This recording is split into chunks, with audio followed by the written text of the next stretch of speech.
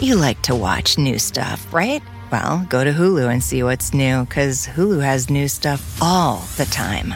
Like Vanderpump Villa, the new docudrama starring Lisa Vanderpump, where first-class luxury meets world-class drama. A new season of The Kardashians starring The Kardashians, of course. And Grand Cayman, Secrets in Paradise, the sizzling new reality show set in the tropical Caribbean.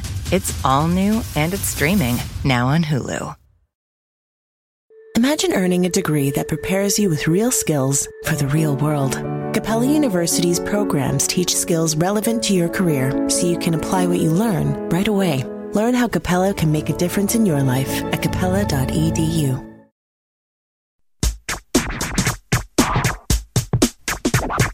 Grammar Girl here. Today's topic is semicolons. I get questions about semicolons a lot, so it's time to clear up some confusion. Semicolons separate things. Most commonly, they separate two main clauses that are closely related to each other, but that could stand on their own as sentences if you wanted them to. Here's an example. It was below zero, semicolon. Squiggly wondered if he would freeze to death. The two parts of that long sentence that are separated by a semicolon could be sentences on their own if you put a period between them. It was below zero, period. Squiggly wondered if he would freeze to death, period. One reason you might choose to use a semicolon instead of a period is if you wanted to add variety to your sentence structure. For example, if you thought you had too many short, choppy sentences in a row. But when you use a semicolon, the main clauses should be closely related to each other.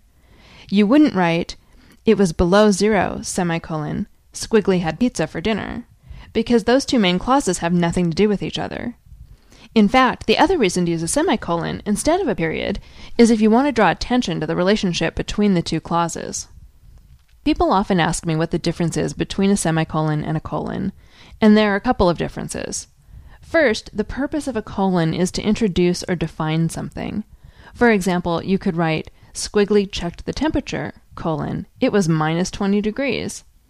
I'll admit that these differences can be subtle, but I would use a colon in that sentence instead of a semicolon because the second clause, the temperature, strongly relates back to the first clause, Squiggly checking the temperature. The second difference between a colon and a semicolon is that when you're joining things, you use a semicolon to join things of equal weight, whereas you can use a colon to join things of equal or unequal weight. For example, you can use either a semicolon or a colon to join two main clauses, but you can only use a colon to join a main clause with a noun. Here's an example. Squiggly missed only one friend, colon, aardvark. You couldn't use a semicolon in that sentence because the two parts are unequal. One way that I remember this is to think of the different elements as railroad cars. In my imagination, it's the train in the Schoolhouse Rock cartoon, Conjunction Junction. I only use a semicolon if I'm joining two equal boxcars. If I'm joining two unequal elements, like a boxcar and a caboose, then I know that I can't use a semicolon, and I consider whether a colon makes sense. So equal sentence boxcars get a semicolon, and unequal sentence boxcars and cabooses often get a colon or a dash. Also, one important thing to remember is that you never use semicolons with coordinating conjunctions, such as and, or, and but, when you're joining two main clauses. Instead, if you're joining two main clauses with a coordinating conjunction, you use a comma. For example, it was zero, comma, and Squiggly wondered if he would freeze to death. I don't want to confuse you, but there is one situation where you use semicolons with coordinating conjunctions, and that's when you're writing a list of items and commas just don't do the job of separating them all. Here's an example. This week's book winners are Herbie in Milligan College, Tennessee, semicolon, Matt in Irvine, California, semicolon, and Jan in Oklahoma City, Oklahoma. Those are the real winners in this week's special Scott Sigler giveaway, and they've each won a copy of his novel Earth Core. But the list also provides a great example of using semicolons in a list. Because each item in the list requires a comma to separate the city from the state, you have to use a semicolon to separate the items themselves.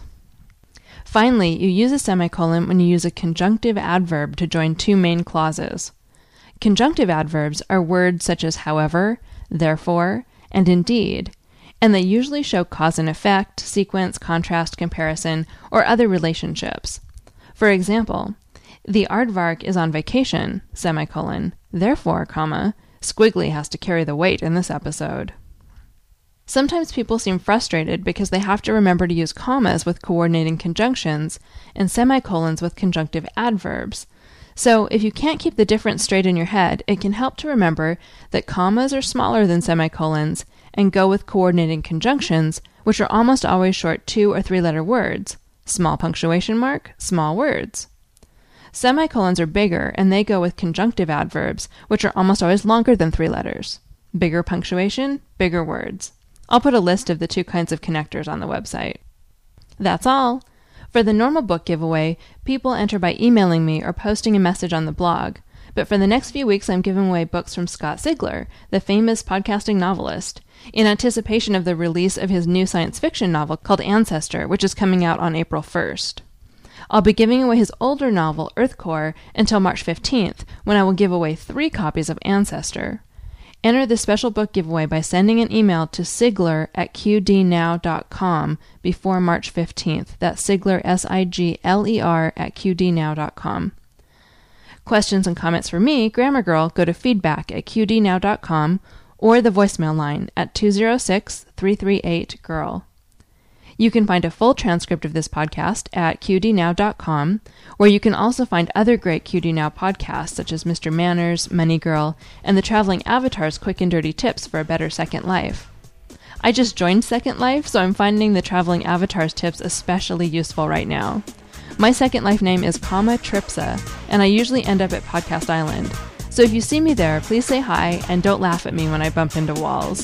Thanks for listening. With Memorial Day savings at the Home Depot, you can give your lawn or garden beds a pop of color and protection. Right now, get a special buy on Scott's Earth Grow Mulch, 5 bags for just $10. Help your soil retain moisture longer with color that lasts up to 12 months. Shop Memorial Day savings for a special buy on Scott's Earth Grow Mulch, 5 bags for just $10 at the Home Depot. How doers get more done. Imagine earning a degree that prepares you with real skills for the real world. Capella University's programs teach skills relevant to your career so you can apply what you learn right away. Learn how Capella can make a difference in your life at capella.edu.